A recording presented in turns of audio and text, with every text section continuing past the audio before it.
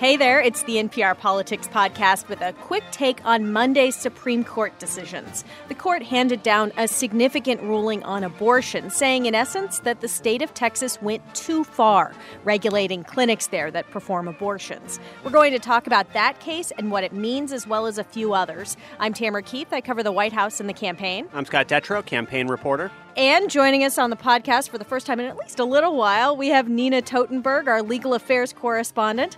Hey, Nina. Hi. Just another day at the office, eh? Pretty big day.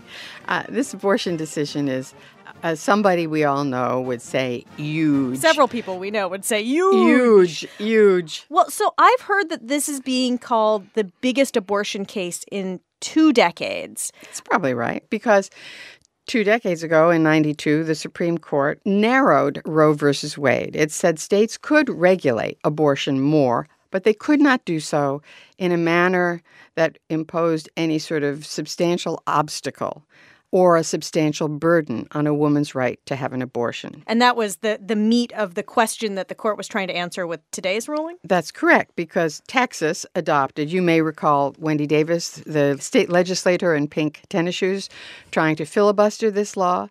This was a law that imposed a whole bunch of restrictions on clinics and on the doctors. And today, the Supreme Court struck those down by a 5-3 vote. Yeah, the two key requirements were that doctors performing these abortions would have to have admitting rights in hospitals within 30 miles. And the other piece of this was changing code for facilities that perform abortions to make them much more hospital-like in terms of the physical requirements there. And why this is such a big deal is because Texas passed these laws, and several other states, I think about a dozen or more states, have either one of these restrictions or both of these restrictions. And this set of laws basically became the game plan for abortion rights opponents in terms of trying to minimize the number of facilities performing these procedures. And clinics were arguing, and correct me if I'm wrong, but they were arguing this is onerous. We can't do this. We simply can't meet these requirements, but also that they were medically unnecessary. Is that right? Well, already,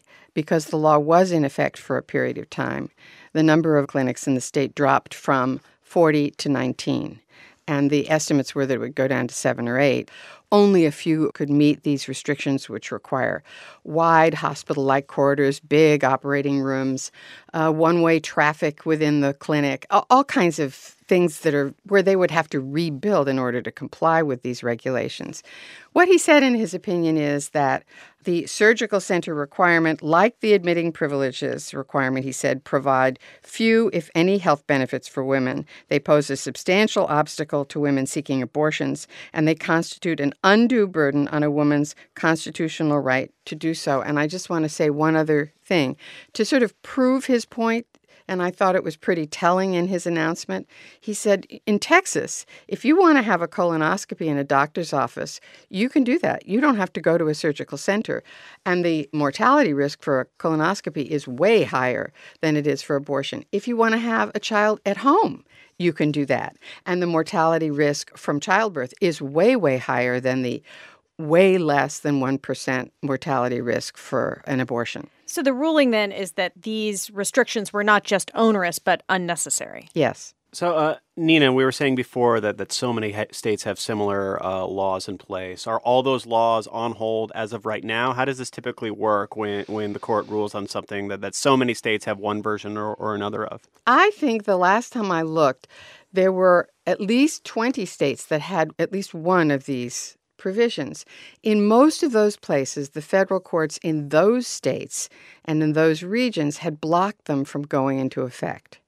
And Texas and the Fifth Circuit had not blocked them. And all of those laws in the other states now will stay blocked. And if they haven't been blocked, if there's some areas where they haven't been blocked, and I believe there are some, they will now be dead. We've been paying a lot of attention to the missing ninth justice, the empty seat. Mm-hmm. And there have been a number of cases that have been deadlocked 4-4. This one was not. It's 5-3. What do we take from that? Justice Kennedy voted with the liberals in this one. He's a devout Catholic. I think it's actually pretty clear from his tone he personally finds abortion abhorrent. But when the court in 1992 upheld what it called the core of Roe, he said you needed to follow precedent, and that was the precedent. And he said to somebody I know at one point a long time ago, women who have plenty of money can get an abortion, they can travel, they can get one anywhere they want. What I worry about are the rights of poor women who don't have that luxury. And that, here I'm sort of telling you some gossip in a way. I mean, it's legitimate Supreme gossip. Supreme gossip. But I think that represents his thinking. But I thought it was interesting. The dissenters were Chief Justice Roberts and Alito and Justice Thomas, who wrote separately. It was interesting that Alito and the Chief made their infuriated dissent based on procedural stuff because, in a sense, they're not going to get much attention. They made it not about abortion. But this case is about abortion. Absolutely. And I just want to be clear, this is an expansion or at least a validation of abortion rights in America? I think that's right. That doesn't mean the battle is over. You've been around long enough to know that this battle is almost never over. So in about 10 more years or 15 more years, we'll expect it to come right back again. Well, it'll probably be part of the battle to confirm the next Supreme Court justice because this was a 5-3 decision. And Tamara, just as an indication of how much of a high-profile issue this is, how charged of an issue this is, I was outside the Supreme Court waiting for Nina to come out and just watching the protests, and it was just like a swarm of people, and they were cheering and blaring music on the side that's pro-abortion rights, just celebrating this victory. They were almost having like a dance party, but at the same time, the people opposed to abortion rights were standing there. They had their own rally off to the side. There was no tension in terms of any sort of like head-to-head conflict, but there was lots of yelling back and forth, and just clearly two very motivated, very organized sides showing their presence here. And it seems like every time there's a Supreme Court vacancy or a Supreme Court appointment process, this is one of the top issues out there. That'll continue to be the case even after this ruling. And let's not forget, even if we had an Obama nominee on the court and it were 5-4, Justice Kennedy is 80. He's not going to live forever. Justice Ginsburg is 83. She's not going to live forever. Oh, come on. She exercises a lot. She does. She does 20 push-ups a day. But that's more than I do. It's way more than I do. But, we have to talk actuarial realities here. This is part of the reason the Supreme Court continues to be a fight. And it might even be the motivating force for some voters outside of the usual ones in this election. I want to move on. There were two other cases of note today. One related to guns. Yes. To try to make this simple, the question was whether an individual is not qualified to be able to buy a gun if he's been convicted of a misdemeanor of assault in a domestic violence case without intent.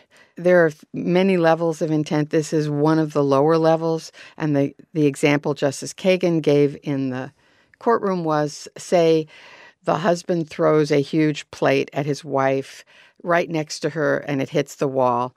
And it doesn't hit her in the head, but he certainly knew it had a good possibility of hitting her in the head. Is that misdemeanor conviction of assault enough to deprive him of the right to own a gun? And the court said, yes, it is, by a vote of 6-2.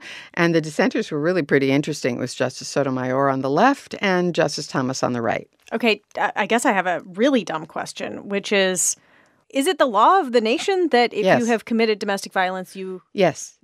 Originally, it was if you had committed a felony, you couldn't buy a gun. Then it became a misdemeanor that you couldn't buy a gun. And the question here was how all-encompassing is this misdemeanor conviction? How much does it? And the answer is it does deprive you of the right to own a gun. So when they do a background check and it turns out you've been convicted of misdemeanor domestic violence assault, you are not qualified to own a gun. And the final ruling today was related to former Virginia Governor Bob McDonnell and his public corruption case. Scott, what was the ruling there? Well, just to set it up for Nina, Bob McDonnell really had an enormous fall. He was a high-profile attorney general of Virginia. He was governor of Virginia. He had been in short-list conversation for Mitt Romney. And then he was VP. In 2012. And then he was charged with these corruption crimes, which came out right about the time that he was leaving office anyway, because you can only serve one term as Virginia governor.